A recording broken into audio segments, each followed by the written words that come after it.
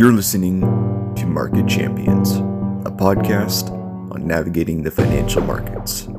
Here's your host, Srivastava Prakash.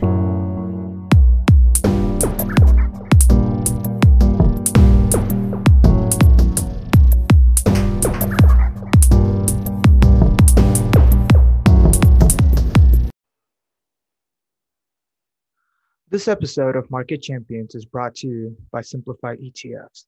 For more information, visit simplify.us. No simplified funds will be discussed during this podcast. Hey everyone, welcome back to another episode of Market Champions. Today I've got the pleasure of speaking to Michael Kao, who is the founder and manager of Akanthos Capital Management. And you can find him on Twitter as well. I think it's at Cowboy Musings, right? So sorry, at Urban Cowboy, at Urban Cowboy, and then your blog is at Cowboy Musings, right? So, although yeah, the blog isn't kept up to date these days. I'm pretty much in the Twitter sphere. Awesome. So, Mike, thank you so much for being on the podcast. It is awesome to. Thank you. So, Mike, could you just give the audience a little bit about your background, your journey in financial markets, and how you got to where you are today? Sure. Yeah, my route was kind of serendipitous. I studied electrical engineering and computer science in college. I wanted to be a video game designer.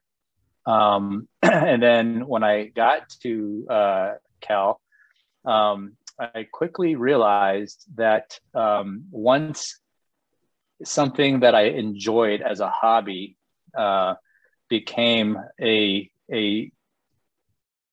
total bear to actually execute from like a homework and test standpoint, it took a lot of the joy out of it. And so I was kind of thinking, maybe I want to do something else. This is probably right around like my senior year. And I met my girlfriend and wife, who was working at Bear Stearns. And I think we talked about how, the current top paid salaries for programmers back then, this is like right around 1992, were for people going to Microsoft, for instance, getting paid, $45,000. Yeah. Yep. And, she made an offhanded comment that, oh yeah, my bosses make that in like a month. And so I'm like, wait a second. What business is that?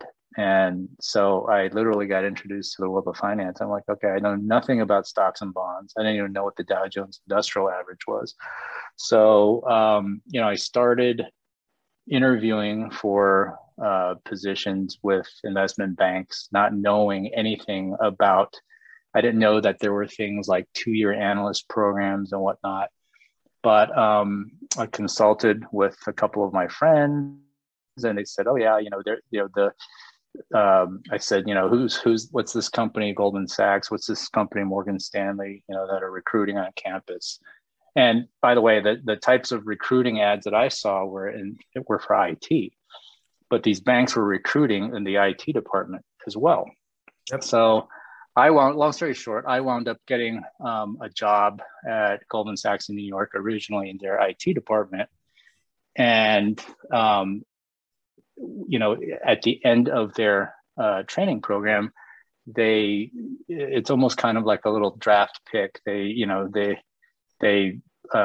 rank you based upon, your final sort of test results, and then you get picked and drafted into different departments.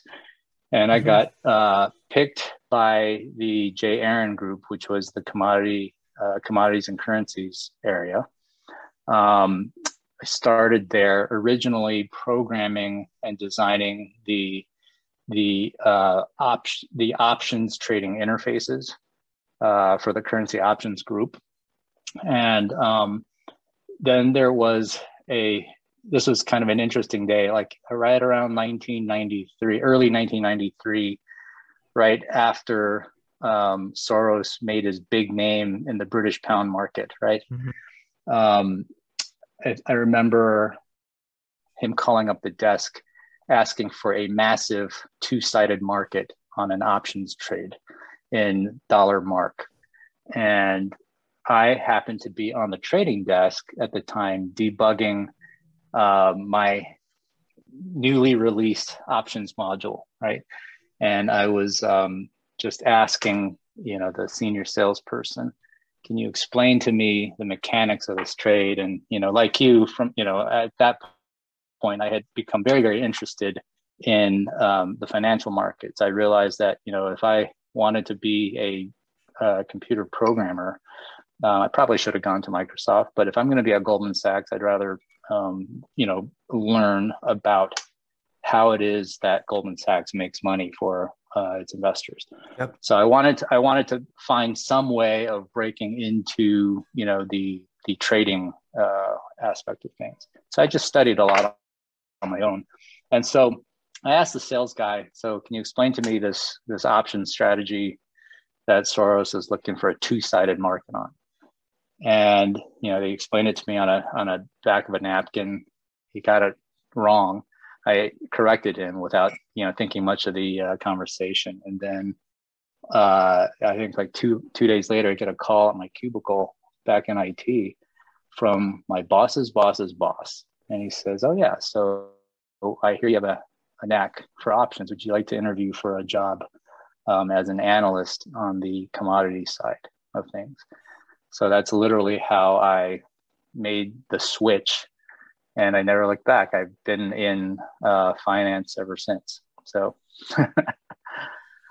and so you were basically so you started off in IT, and then you moved on to what would be termed, I guess, macro. And how did you find your way to Canyon? And then more importantly, how did you find your way to becoming some sort of a value investor who focused on more of special situation and cap structure arbitrage sort of opportunities? So a good question. So when I joined Goldman, you're right. My focus was very much on macro. I joined a desk that was trading the then nascent GSCI, the Goldman Sachs Commodity Index, and it was a brand new product. And I learned all my trading chops there. Learned to be a market maker. Learned to arbitrage the index against 22 underlying commodities, learned to analyze, macro trends, et cetera. So it was basically breathing, eating, sleeping, everything commodity related and macro and technical analysis, that type of stuff. But to me, I never really got a fundamental background in finance, and I always felt insecure about having that gap. And so I decided at the end of 2 years, even though I had already been promoted to sort of associate level, which is typically the post MBA position, I decided to leave and just go to business school anyways and get that training. So that's what I did. And during business school, I had a very impactful internship at the Harvard Management Endowment. And back then, this is right around 1996, the Harvard Endowment was still being run by Jack Meyer. They had a very interesting approach to things. Jack Meyer, under Jack Meyer's oversight, the Harvard Endowment had made unbelievable returns, and they were doing it through a sort of relative value approach across different asset classes. So, they were doing convertible arbitrage, they were doing merger arbitrage, they were doing fundamental equity long short. And so all of a sudden I'm like, wow, there's so much more to, investing than just looking at macro and commodities. So I took a keen interest in some of the relative value strategies, like merger arbitrage, convertible arbitrage, and coming out of business school, this is, again, I graduated business school in 1997. Hedge funds weren't really like a big thing. They certainly weren't recruiting on campus. Pretty much like 99% of my business school classmates were going into either banking or consulting. I think I was probably the only one in my class at that time looking for a job in the hedge fund space. And I wound up, and that's how I wound up going to Canyon. Canyon also is, based in LA. I wanted to be back in LA. Canyon was started by two very smart gentlemen coming out of Drexel, very heavily steeped in credit. And so Canyon was very interesting to me because, I had a couple other job offers from more arbitrage centric hedge funds like Citadel and HBK. And I guess, you could argue that based on my background, I was more heavily steeped in, options and ARB. Yep. Those places would have been a better fit for me. But Canyon was actually the most exciting in that, I didn't know anything about credit analysis or, capital structure. And B, at Canyon, they didn't really, at that point, they didn't really focus that much outside of directional credit investing. So when I went to Canyon in early 97, I probably spent the first year or so trying to just figure things out and learn credit analysis, analyze capital structures. But probably it wasn't until around 1998, literally on the eve of the Russian crisis, that I started looking at some of these busted convertible bonds. And I can tell you some really interesting stories because, back then, Amazon had just issued one of their first convertible bonds. And, Amazon was kind of like an unknown credit, hemorrhaging cash. And I remember building a big position in the Amazon converts, partially hedged with stock. And these converts traded as low as I think 40 cents on the dollar. I mean, it was, wow. There were some real questions as to what their long-term creditworthiness was going to be. But anyways, that's a digression. We can talk about that later. But long story short, I started getting involved in credit sensitive convertibles, right? And I wound up, coming up with this idea that I put together in a sort of internal paper. It was entitled Alpha with Asymmetry. And my idea was this, that, certain strategies like convertible arbitrage, which entail buying the convertibles, shorting the stock, dynamically hedging, right? Are inherently long gamma strategies, right? So, you don't require a greater fool to determine an exit. So as long as you're buying the security cheaply enough, you can create dynamically replicate the portfolio and dynamically hedge the position and extract value that way. So that's a inherently long gamma strategy. On the other hand, again, going back to around the 1998 period of time, a risk arbitrage or merger arbitrage, a lot of spreads had blown out on deals, especially in the aftermath of LTCM, right? Who was basically levering a lot of merger arb strategies. So I started also building a portfolio in some of these strategies. But my observation of merger arb as from a systemic risk standpoint is that it's inherently kind of a short vol or short gamma strategy, because if you think about it, in a typical friendly deal, right, you might have a 95% likelihood of making $1 upon deal closure. But in that 5% likelihood of a deal bust, you might lose 10, right? Yep. So it's all about really having a diversified portfolio of them and doing heavy due diligence on the individual deals. But my idea was, well, why not, in addition to doing that, overlay that on a portfolio of convert arbs that benefit from a high vol, high gamma, long gamma type of approach. So that was the framework that I espoused and I pitched to the partners of Canyon. they let me have the ball and run with it. And over the next several years, I built that into a business within a business, which was then we started a standalone fund around that strategy. Mm-hmm. And eventually, when I left Canyon to kind of strike out on my own in 2002 to start Acanthos, I basically initially adopted that very, very similar approach. And so the segue from that initial sort of multi-arbitrage approach to what you call sort of value investing type of approach, just happened naturally, right? Because if you think about it, initially I was very, very convertible centric. Most of my strategies had a convertible position as sort of the linchpin, and then I would build hedges around them, whether they're short stock hedges or short bond hedges or short or long option positions around it.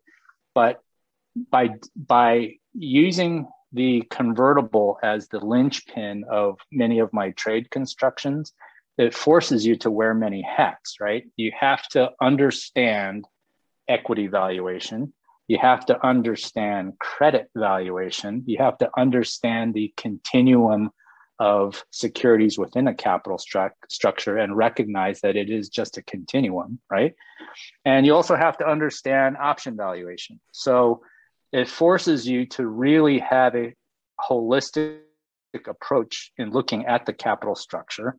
And then eventually, when the financial crisis hit and post-financial crisis, a lot of the risk reward in more arbitrage related trades, especially because there was a big retrenchment of marginability, right, from the banks post GFC. That was factor number one. Factor number two was that there was so much distressed debt at that point that it no longer really made a lot of sense to pursue these ARBs when you could basically just identify very, very asymmetric fulcrum securities within the capital structure.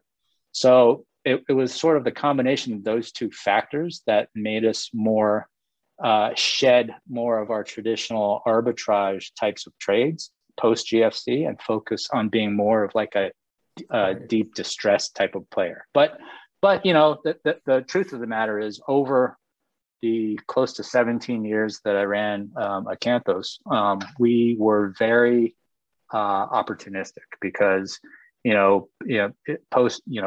pre-GFC we were more ARB centric.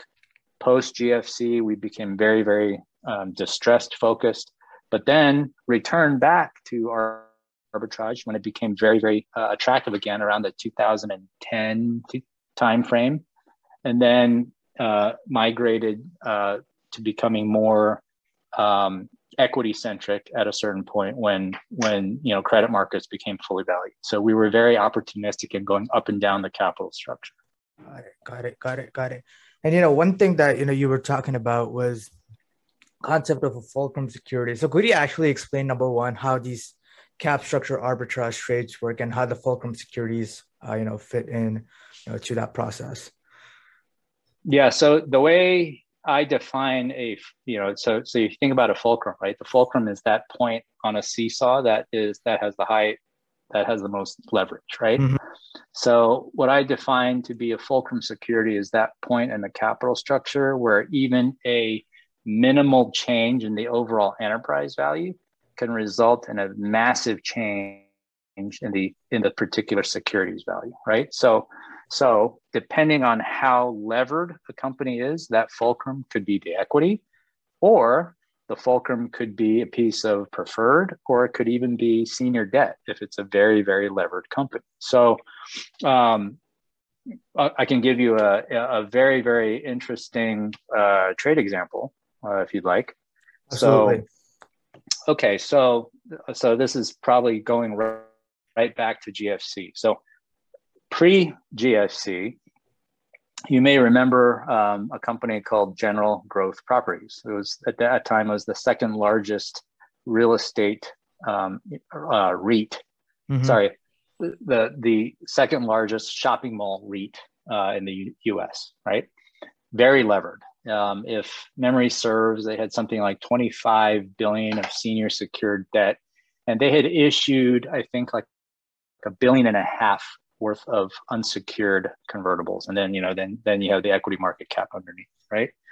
Well, I had a small convertible ARB position on it where I was just long that convert, short the underlying stock. The convertible was cheap, but I can't remember the exact timing, but probably around 2007 when cracks started already appearing in the credit markets post Bear Stearns. The equity for these highly levered companies started getting slammed, and the converts became busted. And busted is a technical term, right, for converts, meaning out of the money, right, way out of the money with respect to its conversion price. So we had been reducing our position because one of the problems with trying to hedge a busted convertible bond is that, unlike an option strategy where you don't have to worry about the credit quality, right, when you're dynamically hedging an option, with a convertible bond, as the convertible bond gets more and more out of the money with respect to its conversion price, it takes on characteristics of a distressed bond, which, if you've read some of my musings about this, right, a bond is kind of like being a put on a company's assets, right?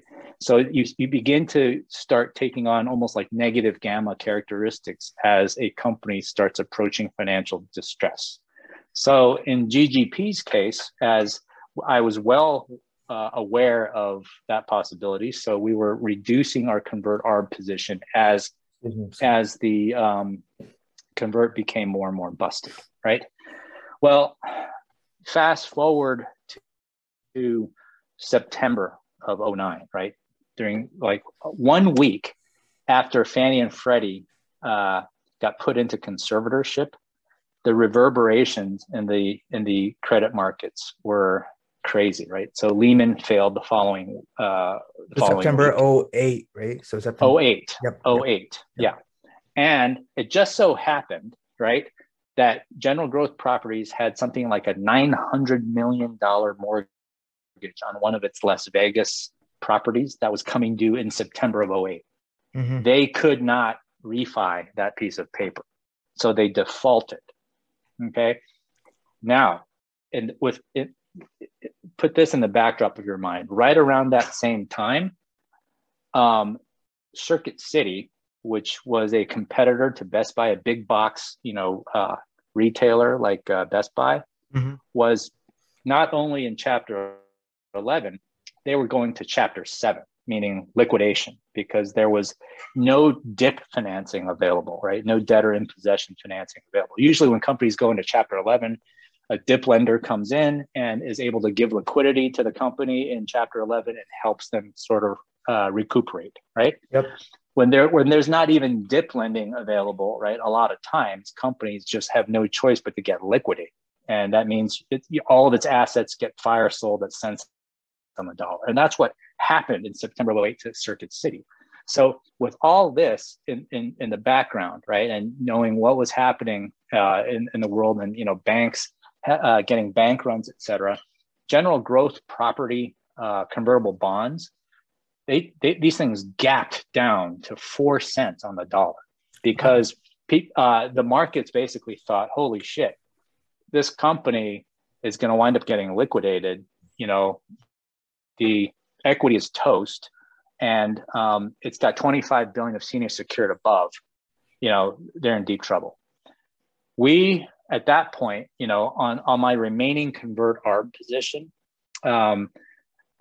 I had taken some losses on it, not big because we had already reduced our position. Mm-hmm. But we basically thought, well, what's interesting about this situation is that here's a company that is not like Circuit City, right? These guys are in the business of collecting rents, and not only that, but they're collecting rents in the highest in basically like Class A shopping malls, right? So even if their delinquencies shot way up, these guys would be actually okay, and it wouldn't be a situation where they would have to be, forced to liquidate into a vacuum. So we decided to build a naked long position in these convertible bonds at 4 cents on the dollar because we perceived that the fulcrum of the capital structure to be in the converts. Okay, so we bought a lot of these bonds at 4 cents on the dollar, thinking that when things would return to normal, these things might be worth par. Well, let's fast forward to probably the late summer of 2009, when markets were kind of healing after TARP, et cetera, right? Yep. So our bonds started jumping. And at one point, and I want to say this might be fall of 2009, the bonds had jumped up to 70 cents on the dollar. We had made a killing on these bonds. But at that point, I noticed something very, very interesting.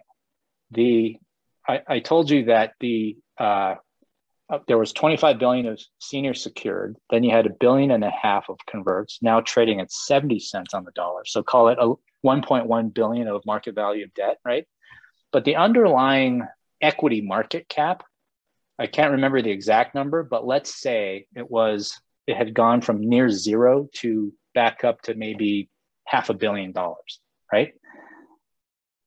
Well, at this point, I'm thinking the fulcrum is actually jumping to the equity. These bonds are likely going to be worth par, but the risk reward of staying long the bonds isn't as good as being in the equity. What if I shorted the bonds at 70 cents on the dollar and went dollar for dollar long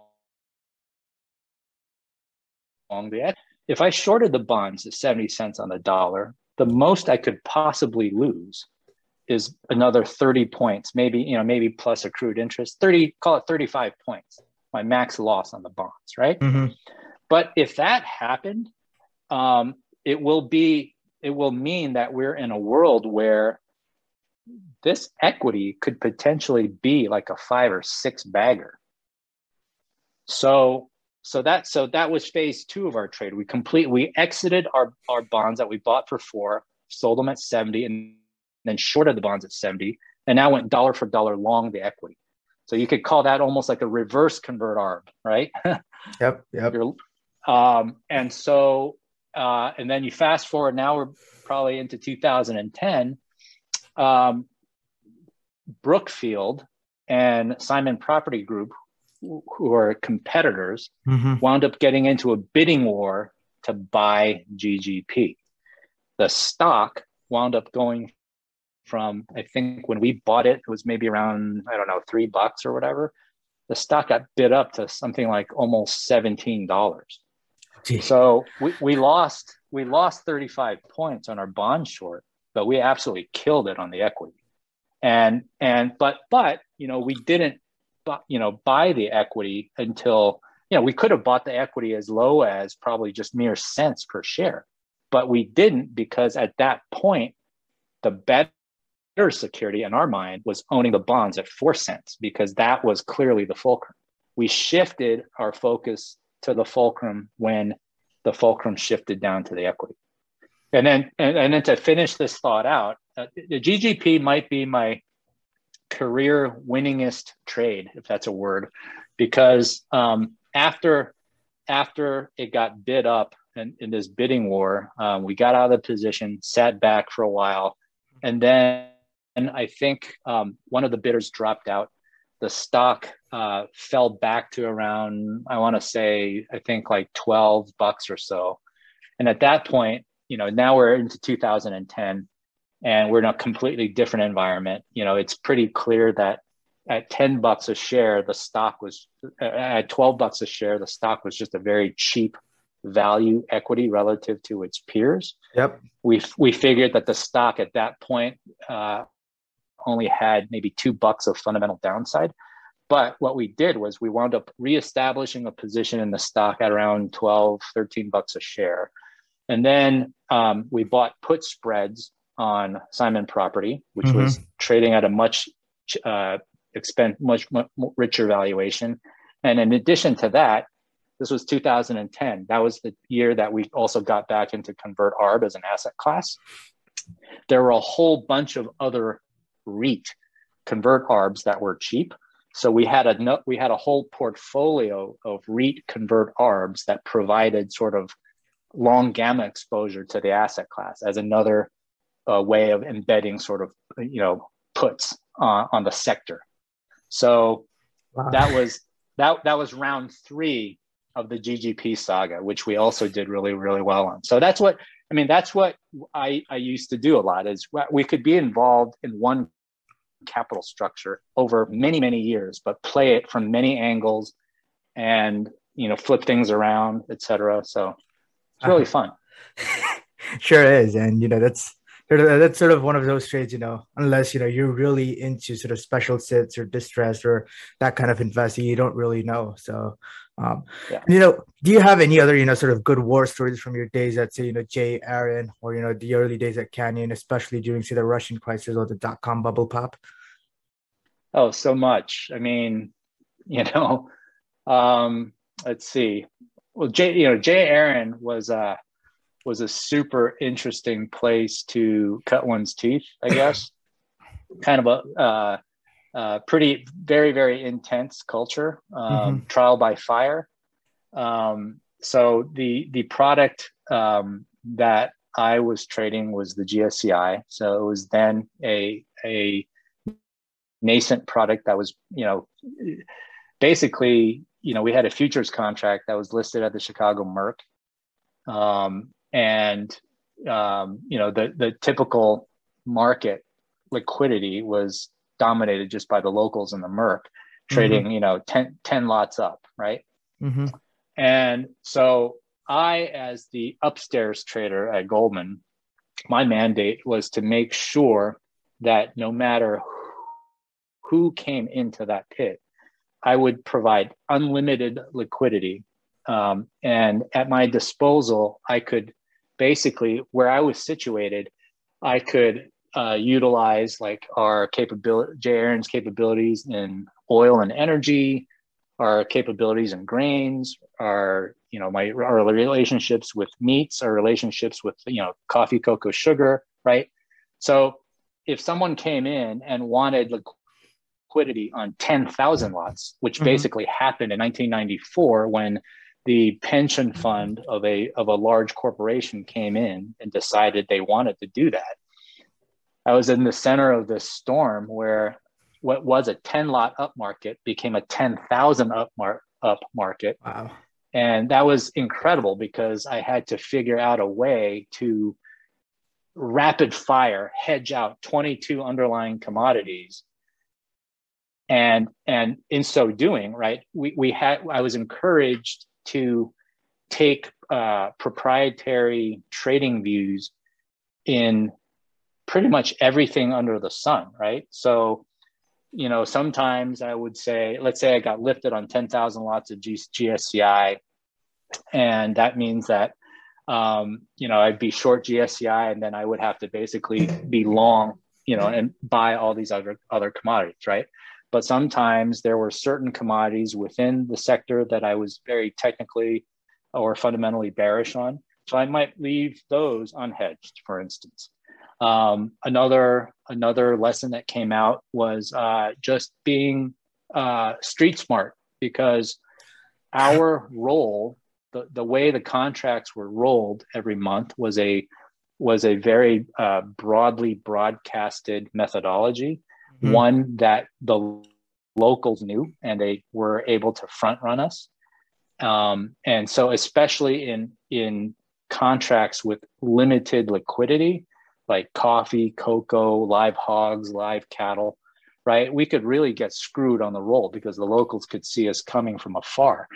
So we had to devise all sorts of trading stratagems to try to outwit the locals. And so that was a lot of fun. So I would say that, most of my sort of trading chops and trading street smarts came from those early days at J. Aron. And what was also interesting is that desk back then was run by Lloyd Blankfein and Gary Cohen. Wow. So definitely was a fun place to learn. When I was at Canyon, 1998 kind of happened before I could even blink. I had just gotten there and I was still trying to figure things out. And so, Canyon at that point got hurt in some of the Russian bonds.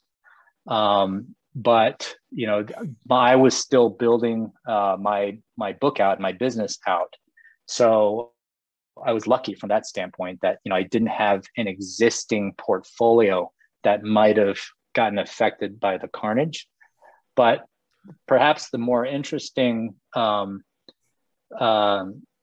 story I can offer you from the .com bust is that I see a lot of parallels of today's market setup to the months leading up to the .com bust. And my biggest, the .com bust was a great time to be in my strategy at that time, because what you had a period of extreme equity volatility without extreme credit volatility.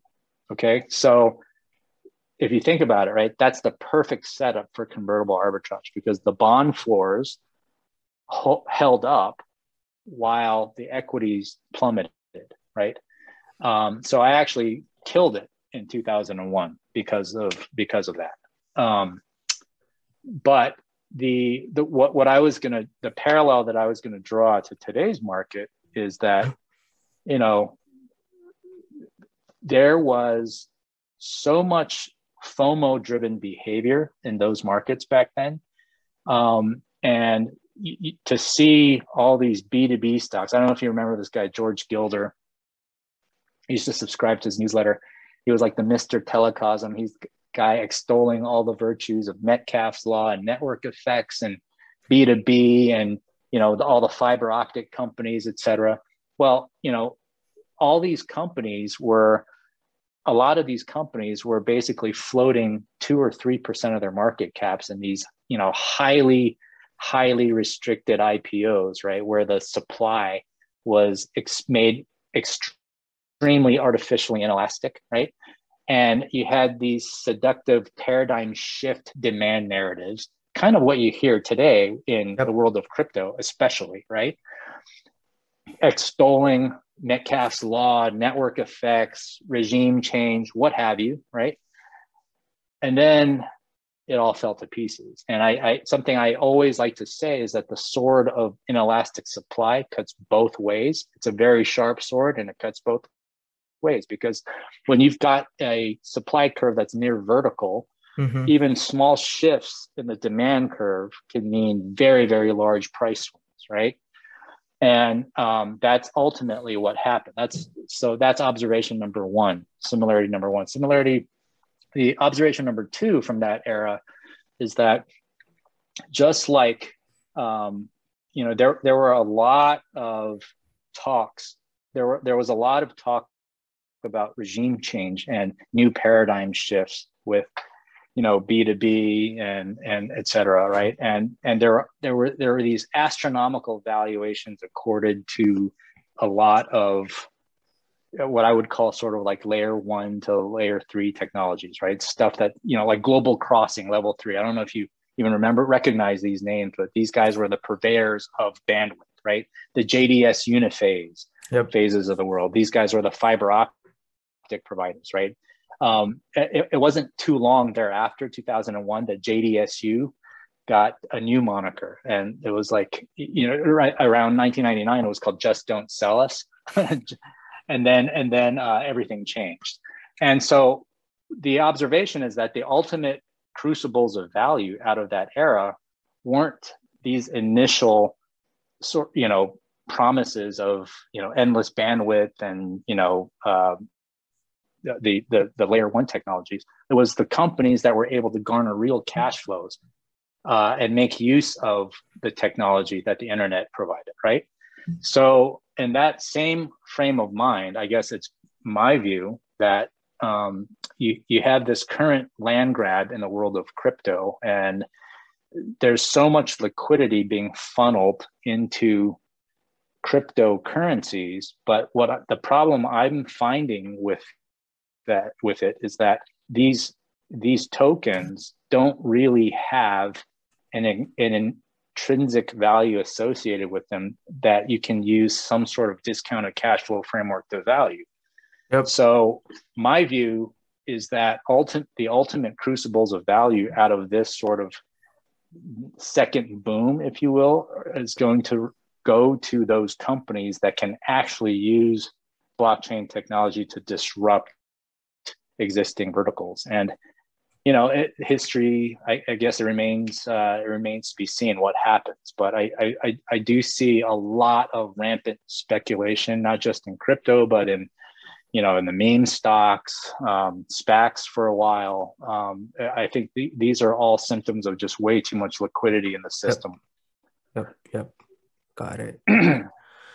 And now, I wanted to move and talk about something that you've become, very well known for, and that is your thesis of, an oil super cycle that's going to happen sort of like the next decade or so. So could you sort of give us a brief overview of your thesis for someone who might not be aware, and to learn more about Michael's thesis, you could go check out a couple of interviews that he's done on Real Vision, and recently, I think it was just last week, there was an interview released with you and Warren Pies, and I think that was spectacular. So, thank you. I'd be happy to do that. See, so the one thing I want to just caveat real quick is I think that the name, the subtitle of that interview, why oil is about to enter a super cycle, not quite accurate, because if you actually listen to that interview with me and Warren, both of us sort of discounted the idea that I held that the idea that a super cycle is possible, but heavily caveated that, but with saying that OPEC Plus is also investing in spare capacity, right? So look, I've been in the last several years of running my fund, I got heavily involved in the energy space, investing in the distress cycle of energy, right? And so, as a matter of full disclosure, my only energy investment is through a post-reorg equity of a restructuring that I participated in back in 2016. It's a private company, don't trade it. And so as a result, I follow oil fundamentals very, very closely and have for a long time now. And obviously I had original experience with tracking oil when I was on the GI desk, because the oil and petroleum complex account for about 50% of the GSCI, at least it did back then. It's by far the largest commodity. So when people say super cycle, they typically mean there are a lot of different connotations, but I would say that the prevalent connotation is that we're entering into some sort of structural cycle that's perhaps a decade in the making, right? Where the lack of long cycle CapEx is going to create a situation where the spare capacity that OPEC currently has is going to get exhausted. And if that happens, right, and if it happens in a way where shale is unable to respond very quickly, then we're going to have a potential flyaway scenario where oil could hit 150, $200 a barrel, right? I think that is possible, but it's a tricky timeline, because so you have to look at the 2024 to 25 period, I think, because, I think back in maybe March or April, I wrote a thread that talked about, hypothetically, if you look at current spare capacity in the world between OPEC and non-OPEC sources, to be very, very conservative, it's probably about 10 million barrels per day. Mm-hmm. And back then, when I wrote the thread, the global demand was at around 95 million barrels. We've now sort of recovered back up to around 98, but now with like recent worries over Delta, we're now down into the 97 handle again, et cetera. But the idea is that by the end of 2022, most analysts that I follow think that demand recovery will be back to around, will be past the pre-COVID high, and maybe be around 102, right? And so certainly by 2024, demand should be probably right around that 105 level. And so recall, when I wrote my thread, demand was at 95. So, and spare capacity was right around 10. So by 2024, if demand is 105 and there has been no new spare capacity built, we will be at that point, that very critical point where the world might run out of all spare capacity, right? Now, that is a possibility. However, I think in my most recent thread around this conversation I had with Warren, I wrote that there have been inklings that the GCC countries, especially Saudi Arabia, have been investing heavily in spare capacity.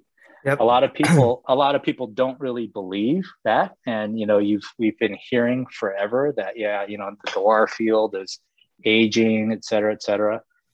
But that the fact that they've been able to keep the curve backwardated, it allows them the ability to make investments at a time when shale can't really flex, right? Mm-hmm.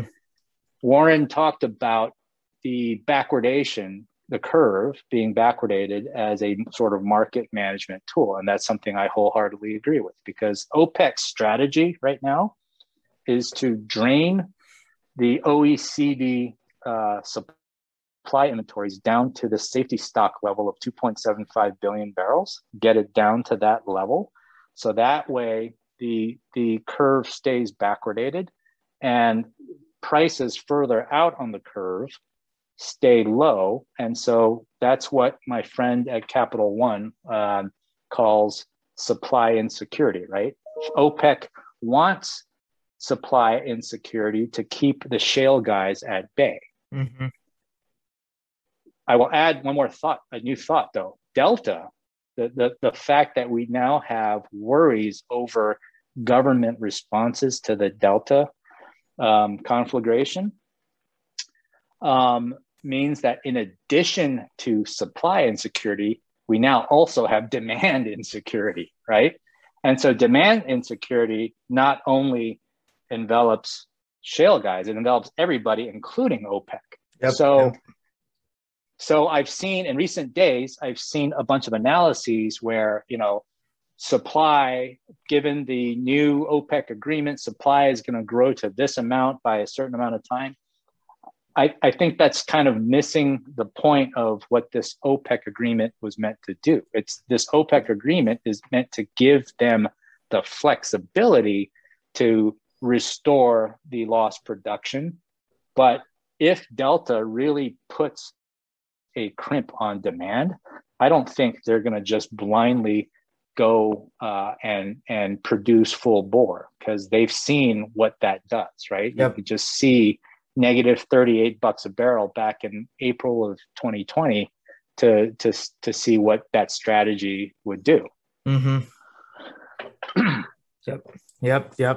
And another and so one thing that people tend to argue as it comes to commodities in general and oil specifically is slowing demographics, and that's sort of the difference now between let's start with the difference between now and what happened sort of in the mid 2000s, because we saw the rise of China, we saw some expanding demographics there. So do you think that overall slowing demographics actually make a difference to your thesis?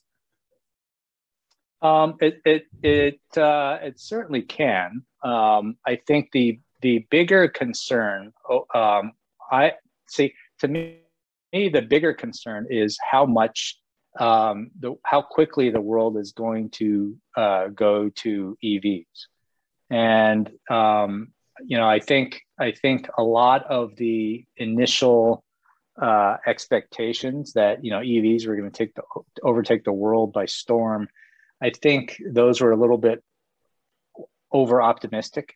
I think that a lot of people like to cite China's adoption of EVs as like a big sign for why we're going to see peak oil demand. Not so much the demographic issue, but more the EV adoption issue. Yep. The problem with that thesis I see is that first of all, they've been falling short of their targets, mm-hmm. and China's focus on EVs is kind of a sideshow relative to its overall energy use. Right, there was another thread I wrote a while ago about how I think China's China's gasoline usage as a percentage of its overall energy use is significantly lower than the U.S. And it's mainly because they're So actually, no, I misspoke. I'm not really answering your demographic problem because I just don't know the answer to that part. Okay, got it. And so one more thing that I wanted to ask you is sort of the EU has introduced this sort of Fit for 55 carbon emission trading scheme, and their carbon emission futures are actually up like 200% or something over the last 1.5 years. So what are your thoughts on that? What are your thoughts on sort of this future price levy on fossil fuels going forward? Well, I mean, I think, I don't know if you want to get me started on the whole climate change thing, because, I think this Go ahead. I think, I wrote a thread about this a while back, and I wrote a long blog post last year. I think that a lot of the ESG movement is predicated upon solving the wrong variable. I think I'm all for a clean planet. I'm all for less pollution, but there is a misnomer that there's a misunderstanding that CO2 is a pollutant. It is not, right? CO2 is fundamentally required for photosynthesis. And the other thing is that CO2, even though there is global warming is happening, based upon the research that I've done and the interviews that I've conducted with, for instance, Professor Giegengach, who's chair emeritus of UPenn's Earth Sciences department. They'll tell you that we're barking up the wrong tree. And I quote Professor Giegengach directly, because there are literally hundreds of variables that impact global temperatures. And one of the problems with the entire ESG movement is that it tends to focus on this famous hockey stick chart that was produced by Michael Mann of Penn State. And there's a really, really good book if you ever want to read about it. that goes into his statistical methods. It's called the hockey stick illusion.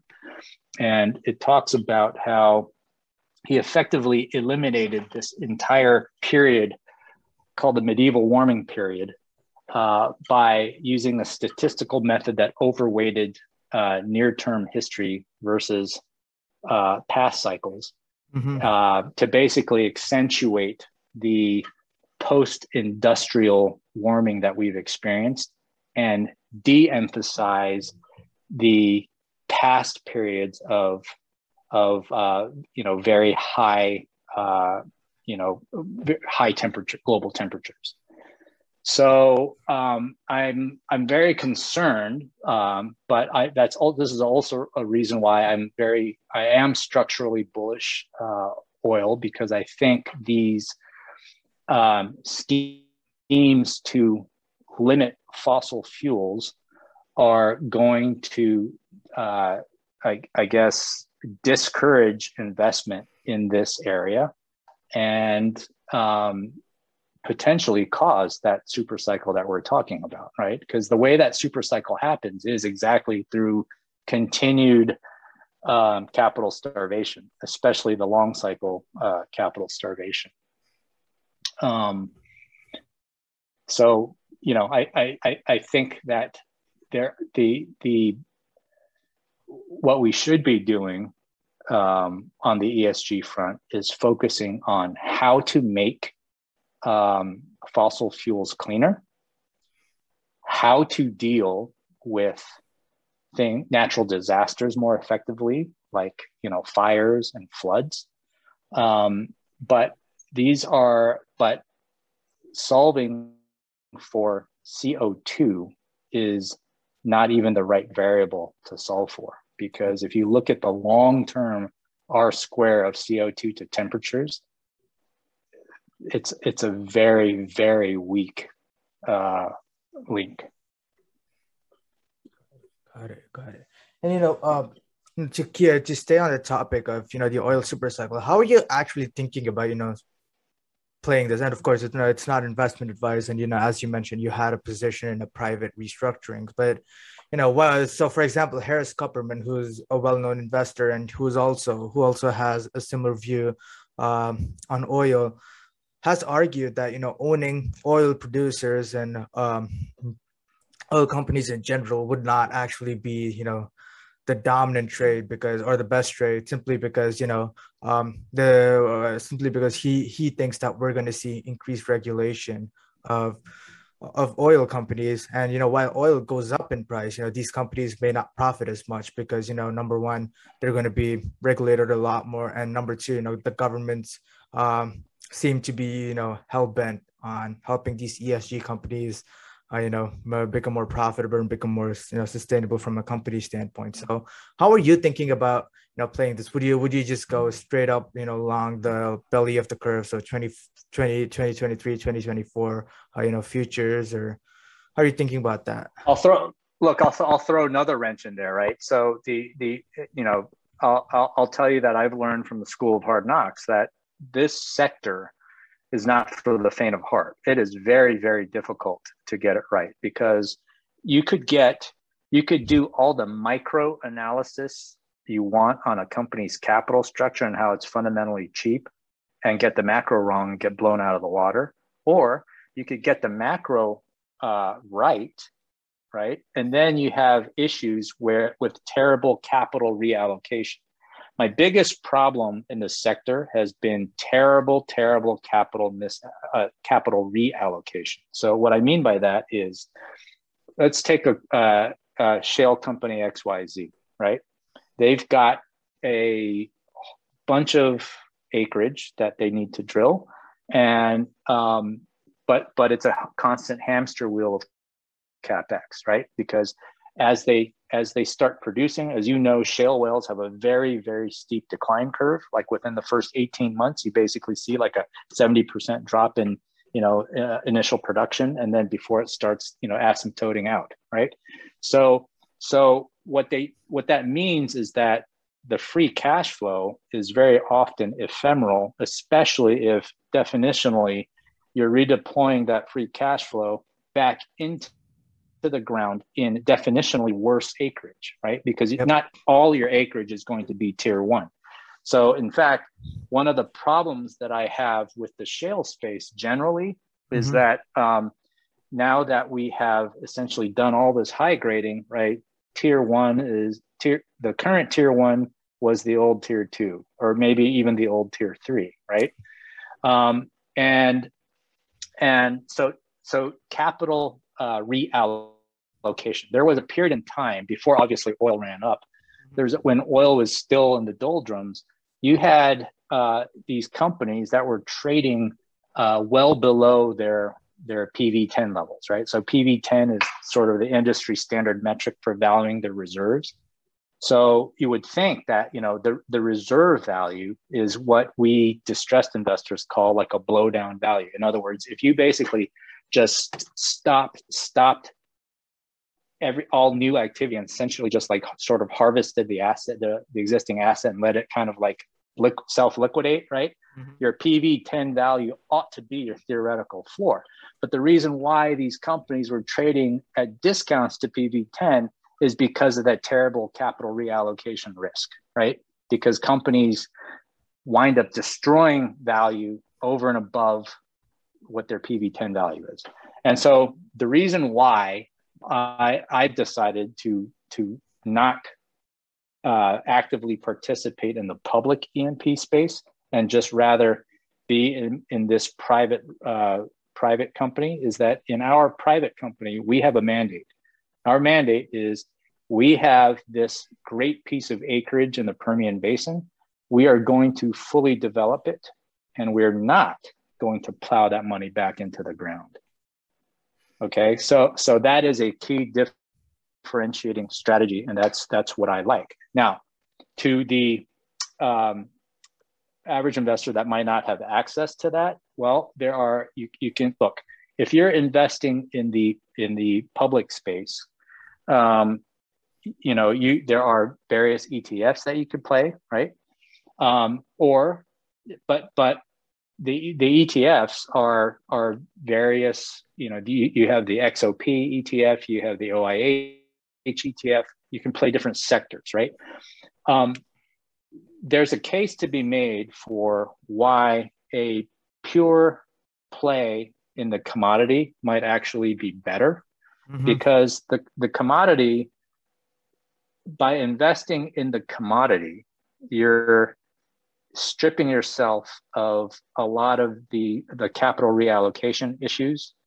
You're stripping yourself of capital structure risks, right? And you're gaining the roll yield of the backwardated curve, right?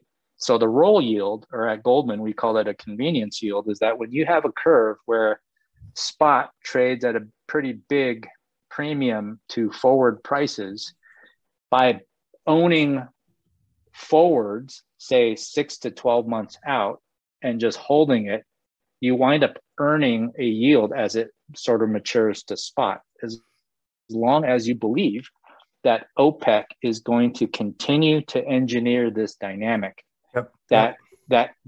This dynamic of short-term supply inelasticity coupled with longer-term supply insecurity. That is the dynamic that OPEC wants. Now, there is one sector of the market that benefits from that. It's not the shale guys. It's actually the minerals guys, right? So again, I'm leery of giving specific names, but the minerals plays are companies that are basically